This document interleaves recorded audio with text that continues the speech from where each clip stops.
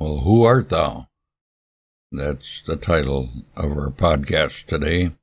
Welcome to Down to Earth, but Heavenly Minded podcast. I'm your host, Irv Risch. And today we're going to be looking at the Inner Chamber and the Inner Life Yet by Andrew Murray. And that's the title of our chapter, chapter 21. Who art thou? Well, let's look at our reading. Set your mind on things above, not where you have died with your life. You have died, and your life is hid with Christ in God. Colossians 3, verses 2 and 3, the Revised Version. And entering into God's presence in the morning hours must depend upon upon Christian reliance, not only who God is, but who He Himself is, and what the relationship in which He stands to God. Well, to question, who art thou, which is asked not in words, but in spirit of each one who claims right to access an audience from the Most High. There must be an answer ready in his innermost conscience. That conscience must be nothing less than a living sense of the place he has in Christ before God. The most of the expression, it may be different, a different time in substance, will always be the same. I am. Who am I? Yes. Let us think and say, who I am. Who now comes to ask that God shall meet me here, shall spend this whole day with Him. I am one who knows by the Word and the Spirit of God that I am in Christ, and that my life is hid with Christ in God. In Christ I died to sin and the world. I am now taken out of them, separated from them, delivered from their power, and having been raised together with Christ in Him. I live unto God. My life is hid with Christ in God. I am come to God to claim and obtain all divine life that is hidden away in Him for today need and supplies. Yes, this is who I am. I say it is to God in humble holy reverence as my plea. I say it to myself to encourage others as well as myself to speak and expect nothing less. Grace to live out here on earth, the hidden life of heaven. I am one who longs to say, who does say Christ is my life? The longing of my soul is for Christ, revealed by the Father Himself within the heart. Nothing less can satisfy me. My life is hid with Christ. He can be my life no other way than as He is my heart, in my heart.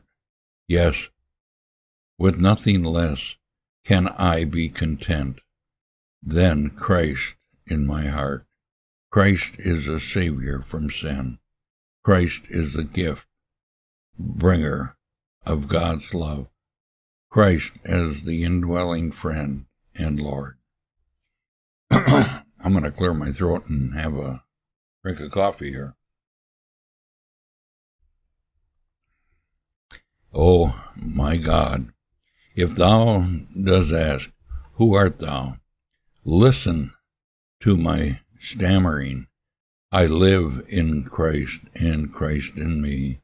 Thou alone can make me know and be all it means. There is more I shall have to say as my plea, for the grace of God presents and power all the day. I come as one who desires, who seeks to be prepared to live out the life of Christ today on earth, be translated his hidden heavenly glory into the language of daily life with its disposition and its duties as the Christ on earth lives only to do the will of God. It is my great desire to spend perfect and complete in all his will. My ignorance of that will be all spiritual application to intercourse with the world and men, and is very great. My impotence is still greater, and yet I come to God as one who dare not offer less or seek any compromises, as one who is all honestly accepted the high calling of living out fully the will of God in all things. It is this brings me to the closet as I think of all my failures in fulfilling God's will, as I look forward to all the temptations and dangers that await me, as I feel my entire insufficiency, and say to God, I come to claim the life hid in Christ, and I may live a life for Christ. I feel urged and drawn not to be content without a quiet assurance that God will go with me and bless me.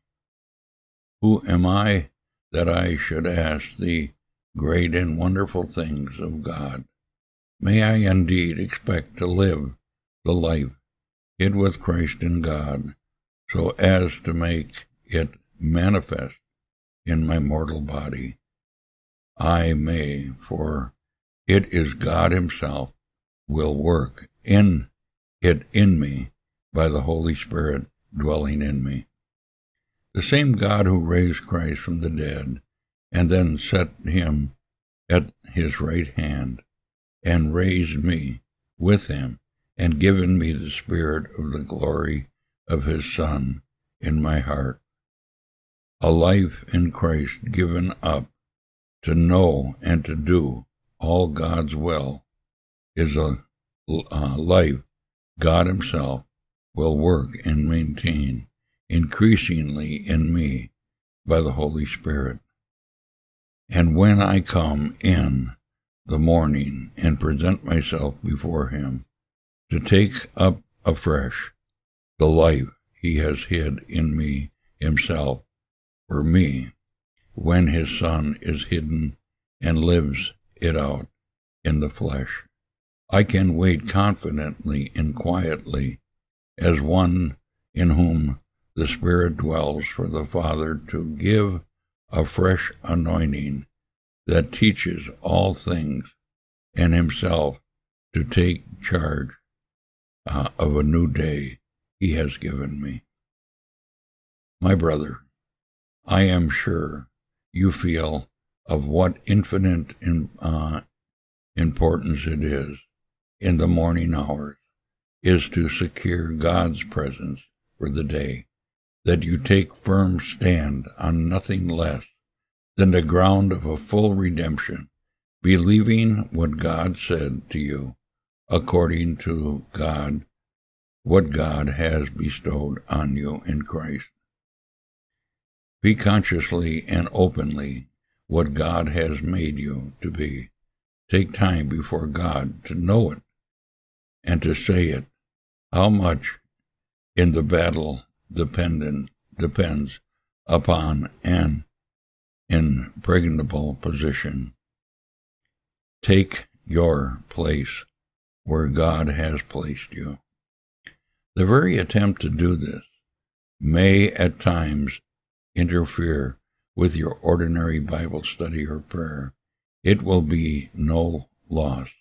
It will be fully recompensed later. Your life depends upon knowing who your God is and who you are as his redeemed one in Christ. The life of every day depends on it.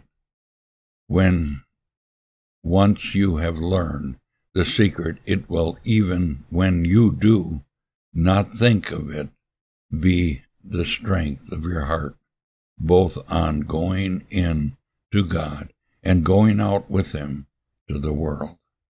And that ends our reading for today. And till next time, bye for now.